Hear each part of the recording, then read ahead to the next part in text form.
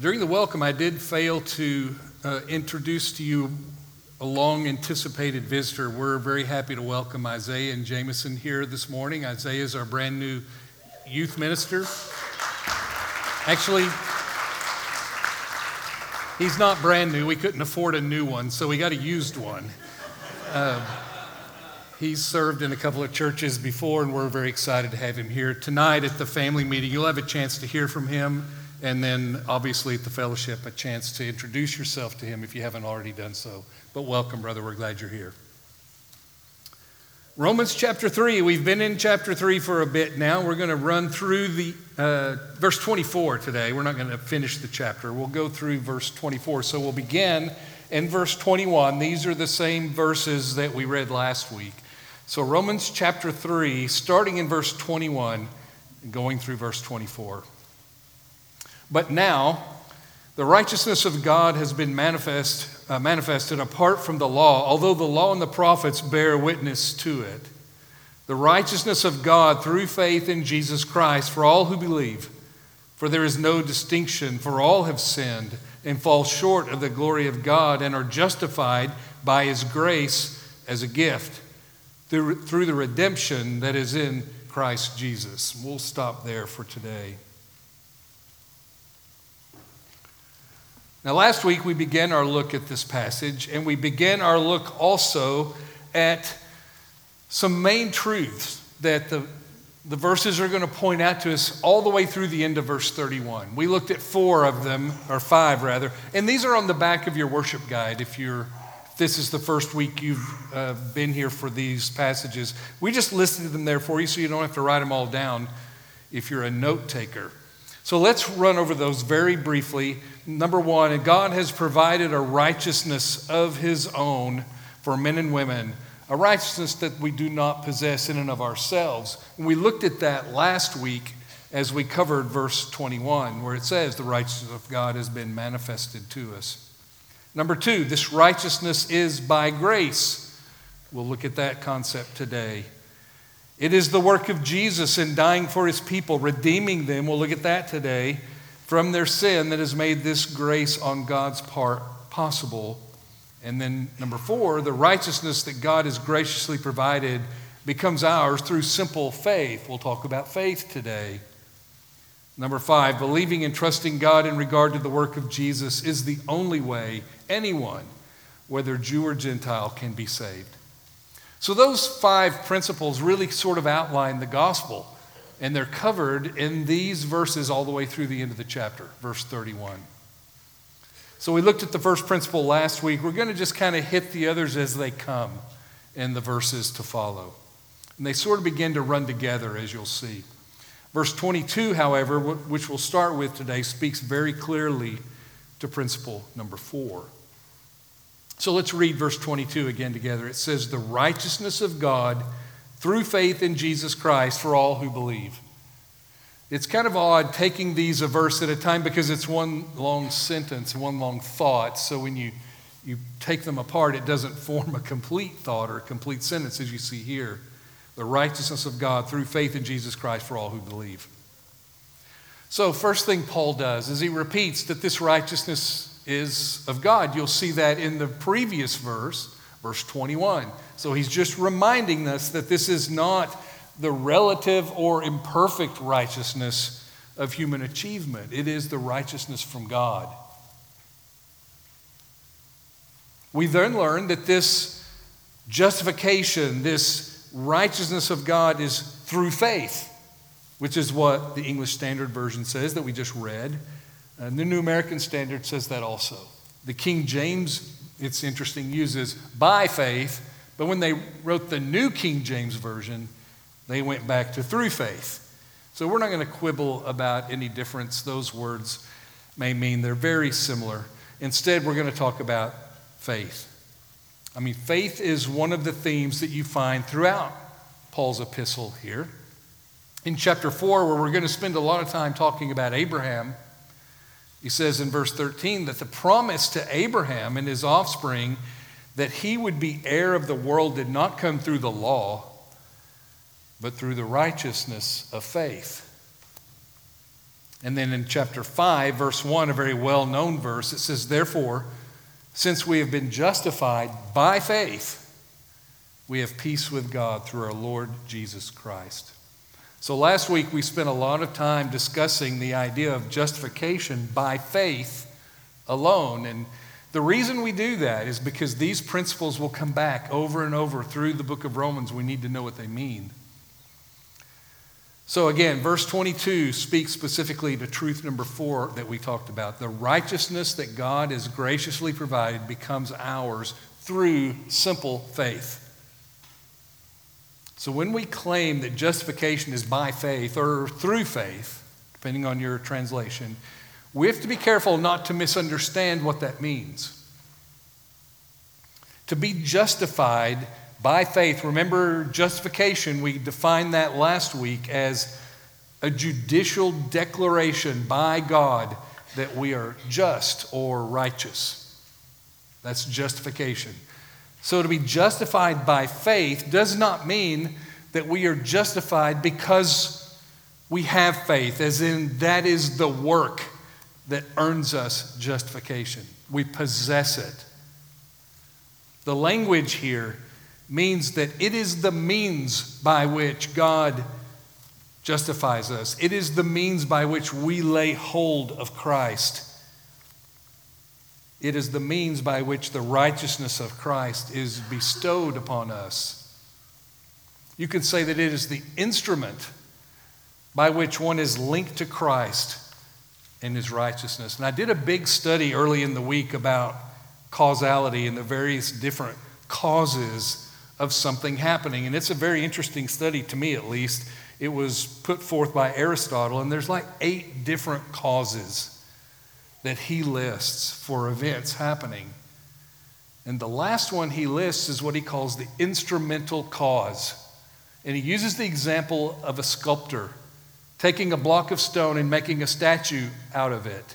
And there's all kinds of causes, from artistic vision to the need for it. We won't go into all that. It's very long and probably not interesting to anybody but a few. But the last one is instrumental cause. And the instrumental cause of that sculpture is the hammer and the chisel. That is what caused the block of stone to become a sculpture. And so you can understand that to only possess those things is of no value. It required utilizing them. And the same is true for faith. We're not justified just because we claim to possess faith. We exercise it. We, as we'll learn in a moment, we put our trust in the living person of Jesus Christ. So to define faith further, I think we can use 3 words that are very common in church language, and we probably need to know what they mean. And those words are conversion, repentance, and faith. So let's look at those briefly. When we say conversion, we can define that as a willing response to the gospel, in which we do a couple of things. We repent of our sin, and we place our trust in Christ for salvation. You can call that conversion. It is a willing response. When people talk about predestination and they get all bent out of shape, they talk about people being dragged, kicking and screaming into heaven. And that doesn't happen. Conversion is a willing turning. It is a willing response to the gospel. The word actually does mean turning, and here we're talking about a spiritual turn. A turn away from sin, we call that repentance, and a turn to Christ, which we call faith. But what does faith actually mean? I mean, we listed it a few weeks ago with all the other words that, occupy our language when we talk about salvation. It's one we need to know the definition to. It's vitally important. We call people to faith in here. The Bible calls us to faith, so we should know what it means. And I think we can break it down this way without getting too complicated. It involves 3 things: knowledge, approval, and personal trust. And you need all 3. For example, knowledge in and of itself is not enough. We know from James chapter 2 that even the demons know and believe about God. but surely you don't believe they possess saving faith. So knowledge is not enough. But knowledge and approval alone are not enough. Approving with facts about God is not faith. You surely remember Nicodemus, right? The story of Nicodemus. This is in John chapter 3. Verse 2 says, "This man came to Jesus by night and said to him, 'Rabbi, we know that you're a teacher from God, for no one can do these signs that you do unless God is with him.'" So Nicodemus had evaluated the facts of the situation. He was a smart man. He included in his evaluations Jesus' teachings and his miracles. And he drew the conclusion, the correct conclusion, that Jesus was in fact a teacher come from God. But this alone did not constitute saving faith, for he still had to put his trust in Christ for salvation. Then in Acts we read about Agrippa, King Agrippa. In Acts 26, Paul was on trial before King Agrippa, and this exchange happened. Acts 26, verse 27, Paul is speaking, and he says, "King Agrippa, do you believe the prophets? I know that you believe." King Agrippa says this, and then very next verse, "In a short time you would persuade me to be a Christian?" So again, Agrippa knew and believed, but he did not have a saving faith. So in addition to knowledge and in addition to the facts and the approval on our part of these facts, in order to be saved, we have to put our trust or depend on Jesus as a living person to save me. We don't just think Jesus was a character that lived and died in the Bible and was a good teacher. We believe that he is alive and is able to save. We move from being an interested observer of the facts of salvation and the teachings of the Bible to someone who enters into a new relationship with Jesus Christ. So we can shortly, sort of compactly define saving faith this way. Saving faith is trust in Jesus Christ as a living person for forgiveness of sins and for eternal life with God. That's sort of a rough draft definition. So back to our key terms and our principles. Number 4 says this righteousness that God has graciously provided becomes ours through simple faith. So to rephrase that, with all the definitions we've thrown together in the last couple of weeks, we could say the righteousness of Christ that God has legally transferred to our account becomes ours through the simple act of trusting and depending on the living Christ to forgive our sins, to save us from condemnation, and secure for us eternal life with God in heaven. That's the faith of verse 22. And there are, of course, many facets to faith. There are many things we could teach when it comes to faith. For example, there is such a thing as a false faith. John records this. These are the words of Jesus in John chapter 8, verse 31. Jesus said to the Jews who had believed him, they believed him, "If you abide in my word, you are truly my disciples." So in other words, obedience to God's word is evidence of true faith. He says, "You are truly my disciples." James had thoughts on this as well. As you know, James, he had lots of thoughts, didn't he? Chapter 2, verse 17, of course, says, "So also faith by itself, if it does not have works, is dead." In other words, disobedient faith is illegitimate faith. And we could go on. There's lots of teachings about faith in the Bible. False faith can be faith in your own good works. It can be faith in ritual or faith in a religious experience or a system or faith in your own goodness. Simply some kind of mystical faith, Oprah Winfrey, people of faith kind of thing. The definition that we gave earlier in verse 22 refers to faith in Jesus Christ. That's the only faith that matters. A person is saved through faith in Jesus Christ alone, apart from anything else. So we need to know, however, that faith is more than simply making a verbal declaration of believing God. A.W. Tozer, the late A.W. Tozer, was just brilliant. Here's what he writes, or wrote. Something has happened to the doctrine of justification. The faith of Paul and Luther was a revolutionary thing. It upset the whole life of the individual and made him into another person altogether. It laid hold on the life and brought it into obedience to Christ.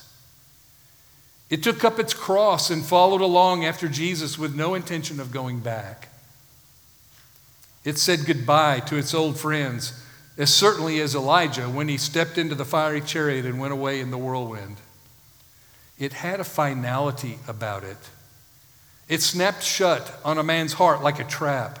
It captured the man and made him from that moment forward a happy servant of his Lord. You see, the faith in Jesus Christ here in Romans is much more than just an affirmation of certain truths about Jesus. That's the knowledge part. But faith is much more than that. Saving faith is placing all of oneself totally in submission to the Lord Jesus Christ. That's faith. So this righteousness of God comes to us through faith in Jesus Christ. So we've studied so far, beginning with verse 21, that this righteousness of God is apart from the law. It's apart from legalism. It's built on the revelation of the law and the prophets. And here that it is received by faith. So let's look for a few moments at the last part of verse 22. Again, verse 22 says, the righteousness of God through faith in Jesus Christ. And it says, for all who believe, for there's no distinction. The provision of the righteousness of God and the salvation that it brings with it is granted to all who believe. Anyone will be saved who believes in Jesus Christ as Lord and Savior, because he says there is no distinction. The Scripture speaks like this in other places. Acts 13:39 says, and by him everyone who believes is freed from everything from which you could not be saved by the law of Moses.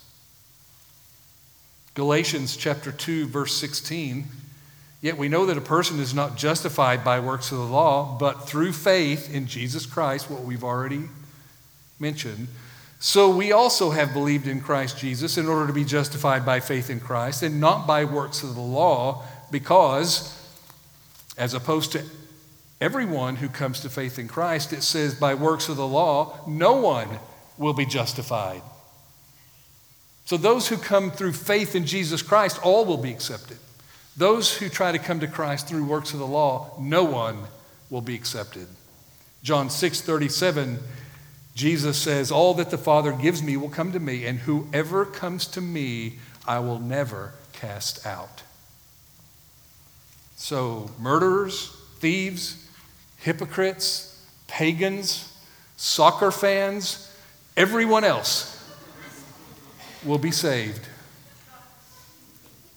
I think soccer, I'm not sure about that, but most of the rest of them will be saved.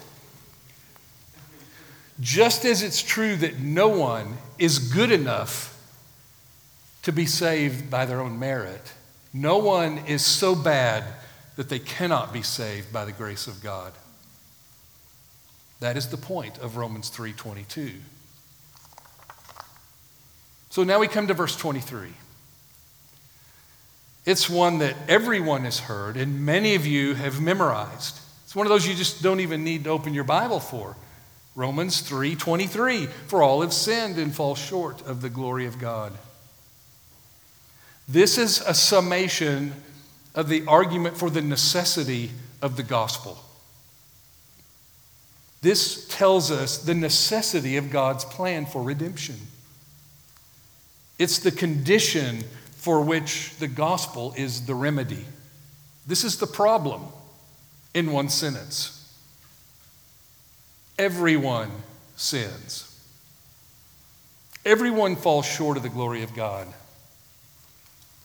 Here we have this truth presented both positively and negatively.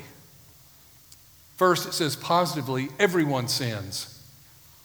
Sinning is what everyone does. And then negatively, everyone falls short of the glory of God. Meeting the standard of the glory of God is what no one does. So here, when we see the glory of God, it seems to mean the approval or the commendation of God. John, as we're going to read in just a moment, contrasts this glory of God with the glory of men or the glory of the people around you. So let's look at a couple of verses. In the Gospel of John, first chapter 5, verse 44 says, "How can you believe when you receive glory from one another and do not seek the glory that comes from the only God?" And then later in the same book, chapter 12, verse 43, "For they loved the glory that comes from man more than the glory that comes from God." So Paul here says there is no distinction, for we all have sinned. That's the end of verse 22 and the beginning of verse 23. You know, we're all very different people in this room. We look different. We sound different. We have different jobs. We have different interests and hobbies and desires and dislikes. And while there may be some overlap in those things, the one thing we absolutely have in common, along with every other person who has ever lived except one, and in the same as every other person that will ever live, the thing we have in common is that we sin. Even in that, we may sin in different ways and with different regularity, but none of us is free from the taint of sin. This is what the gospel remedies. This is a problem that we all have, and we need help.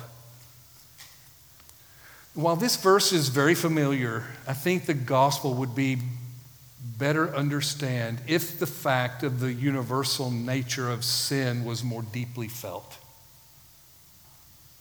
I don't really know how to describe that, but if we thought less about the schemes that are out there today to increase our happiness by changing our image or increasing our wealth, adding to what we have, instead of focusing on those things, if we could focus on the remedy for the human misery that sin brings, and that remedy, the only cure for human misery, that remedy is the gospel, because it cures the universal sinfulness of man.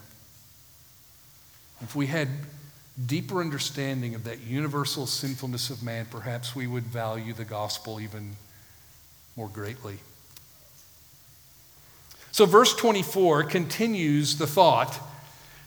As you see, as we mentioned, it's all kind of one sentence, one big long thought that's run together. There's no period there between 23 and 24, or verse 22 for that matter.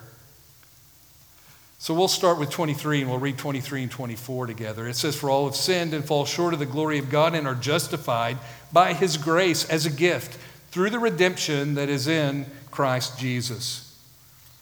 So here we go with some more key words that we probably need to know. We've already defined words like justification and faith. And in this verse, we go back to justification again, but we add the concepts of grace and redemption. I don't remember if those were on that slide with all the key words, but they should have been. But before we get to definitions, I want to put a common misinterpretation of this verse to rest, because I hadn't really thought of it until I read it in this context of verse 22, 23, and 24. So just listen to this and tell me if this sounds right to you. And I'll tell you, I'm not changing any words in the verses.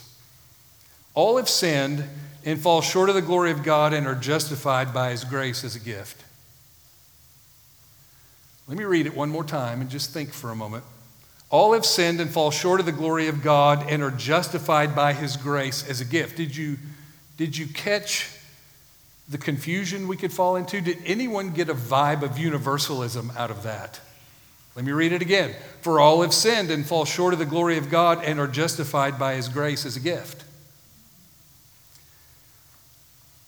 Are all justified?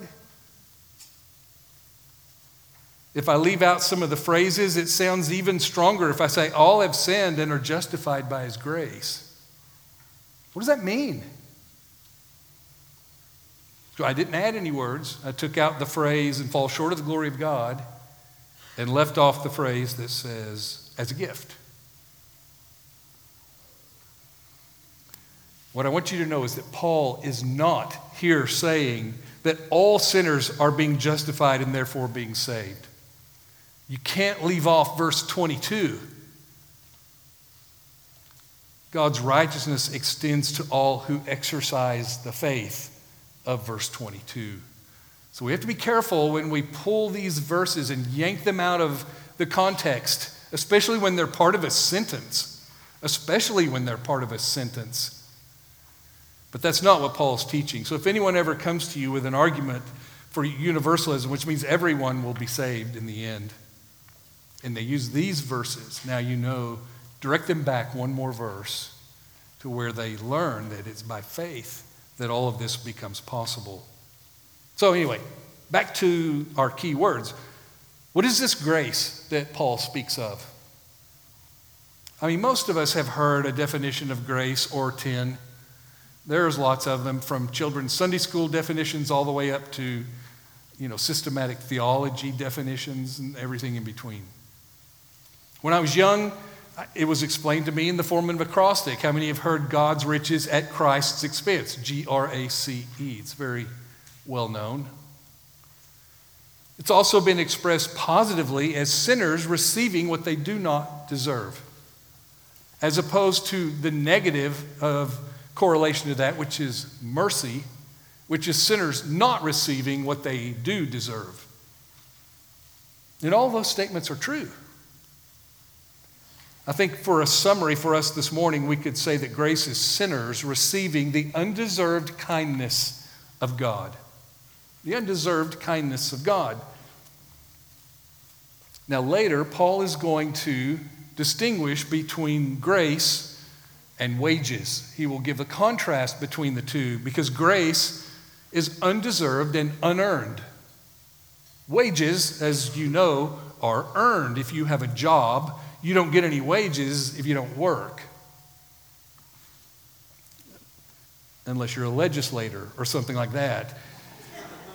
Most people do not get wages if they don't work. And where that comes into place is grace cannot be owed to you. Somebody will say that all of mankind deserves the grace of God. If grace is owed to you, it's not grace anymore. It's wages, and you've done something to deserve it. In their mind, just existing. Paul emphasizes this without even saying it by pointing out that this grace is a gift. And that makes perfect sense, doesn't it? If it's when you receive something that you didn't earn, and maybe even that you don't deserve, it's very commonly referred to as a gift. The last part of verse 24 says, through the redemption that is in Christ Jesus. Which brings us to our final term. Principle number 3 is where you'll find that term. And that term is redemption. So what is redemption?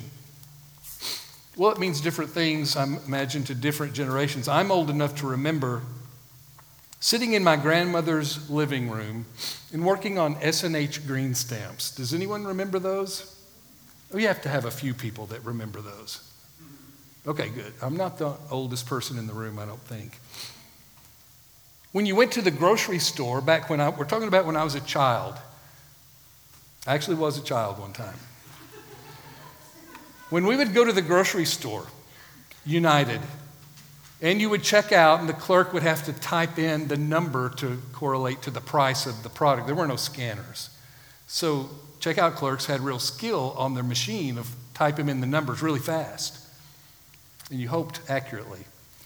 And at the end, you would, of course, pay them. You'd get your week's worth of groceries for $30 or $40. And then they would dial out through this little machine a bunch of stamps. They would come out in a big, long strip, depending on how much money you spend. And they looked like little green postage stamps. And we would throw them in a bag, a grocery sack, until Grandma said, hey, it's time for us to work on these. And so we would go over to her house and sit in her living room, usually watching Hee Haw or the Lawrence Welk Show, depending on whether Grandma or Grandpa won the fight that night. And we would begin to paste these into these little paperback booklets. You'd get a wet sponge, a pack of the booklets, and your sack full of stamps, and you'd begin to paste them in there. And when you were done, you would look at the redemption booklet catalog and decide how many books you had and what you could buy with them. The store, which I think was down where Frank and Joe's is now, off of Brook Street, somewhere down there. The big S&H Green Stamp store, they called it a redemption center. They didn't even call it a store. And I remember one time going down and getting a little wooden guitar, which was a huge mistake. It was cheap, of course. Most of the stuff in there was. And I could make some noise, but it certainly wasn't music. And then much later in my life, I would purchase with my own money a very expensive guitar and pay to take lessons, and the results were about the same. It was noise and not much music, and that guitar resides somewhere at my son's house, unless he sold it and then somebody else has it. But that was my introduction to the concept of redemption. You take these stamps and you go down and you redeem a toy or a transistor radio or a guitar or whatever from the Redemption Center. The people in Paul's day knew what redemption was in a very different way. In the center of every Greek city, Greek cultural city, would be an agora, which was literally a place of redemption, a market. But in that market, it was not exclusively, but specifically a place where you could buy and sell slaves. Now, there are several Greek words that apply here. The Greek word for the act of redemption is agorazo. And you can see that agora is the root of that. Agora meaning the marketplace or the redemption center, and agorazo meaning the act of redemption. But that's not the word used in this verse. There's a second word for redemption that a Greek reader of Scripture would have understood, and that's exagorazo. That word means the act of purchasing or redeeming, never to return. You see, sometimes people would buy a slave for the planting season or for the harvesting season, and then they would take them back to the agora when they were done and sell them. But exagorazo was the antithesis to that practice. It meant the person who bought them for their permanent possession. But that's not the word used in the verse either. Apolutrosis, which sounds like a medical condition to me, but it's not. Apolutrosis is the third Greek word for redemption, and it means someone going into that marketplace to purchase a slave for the purpose of setting him free completely. Never to be a slave again. That's the word that's used in this verse when it talks about the redemption of Christ. That's remarkable that someone would use their money to go purchase a slave. I wouldn't think they were cheap, for the purpose of setting him free. Yes, for us, redemption is agorazo. We are redeemed. And yes, it's exagorazo, because we're redeemed never to be a slave again, or redeemed permanently, not to be sold again. But even more than that, it's apolutrosis, because we were purchased with the idea of never even being a slave, of being set free. Never sold again, always being free. And we know that how Jesus refers to us in John chapter 15. He says, "No longer do I call you servants," but it says, "I've called you friends." That's what it means to be redeemed. We are justified by his grace as a gift through the redemption that is in Christ Jesus. People, that is really, really good news. And let me tell you why. Christianity is not only the religion that we so desperately need, but it's also the only religion worth having in the long run. Let me tell you why. First, if salvation is by the gift of God, which we read today, apart from any human doing, then we can be saved now. Now, what do I mean by that? We don't have to wait until we reach some level of attainment or until we pass some undetermined future test to know that we're saved. Many people think in these terms. They know their lives are not right now what they should be. So they keep on striving and trying, hoping someday they'll be good enough, and by the end, when they die, it'll be good enough. But this means of salvation can never be present in our life. It's always in the future. It is something we have to attain, and it's something we're afraid we may not attain. It's only in Christianity that this future element of salvation moves into the present. The reason for that is that our salvation is not based on what we might do, but on what God has already done through his son Jesus. When Jesus died on the cross, he said, "It is finished." There was no more work to be done. There's nothing you can add to that. He finished, and his finished work is the sole grounds for us being declared righteous by God. So salvation can be ours now. That's why Paul says in Romans 8:1, "There's therefore now no condemnation for those who are in Christ Jesus." And in 2 Corinthians 6:2, he says, "Behold, now is the favorable time. Behold, now is the day of salvation." So our salvation can be now. The second reason this is the only religion worth having is if salvation is by a gift of God apart from human doing, then salvation is certain. Look, I've done enough things in my life, projects, tasks, that I know if my salvation can be achieved by human works, I can certainly mess it up. I can undo it, no matter how detailed the instruction manual is or how clear the YouTube video is. I can do it wrong. If I can save myself, then I can unsave myself. I can ruin everything. But if salvation is from God, from beginning to end, it is sure and it is unwavering. And the reason is because God is sure and unwavering. Philippians 1:6 says, "And I am sure of this," there's that certainty, "that he who began a good work in you will bring it to completion at the day of Jesus Christ." Our salvation is certain. Finally, the last point. If salvation is a gift of God apart from human doing, then human boasting is excluded, and all the glory of salvation has to go to God. I don't know about you, but I don't know that a heaven being populated by people who got there by their own efforts would be that great of a place. I mean, the boasting of human beings on this earth is bad enough. I mean, we all boast about how we look, even though we have absolutely nothing to do with that. We boast about the possessions we have, our money, our job, our status. Whatever. Imagine how bad it would be if we were able to brag about having earned heaven.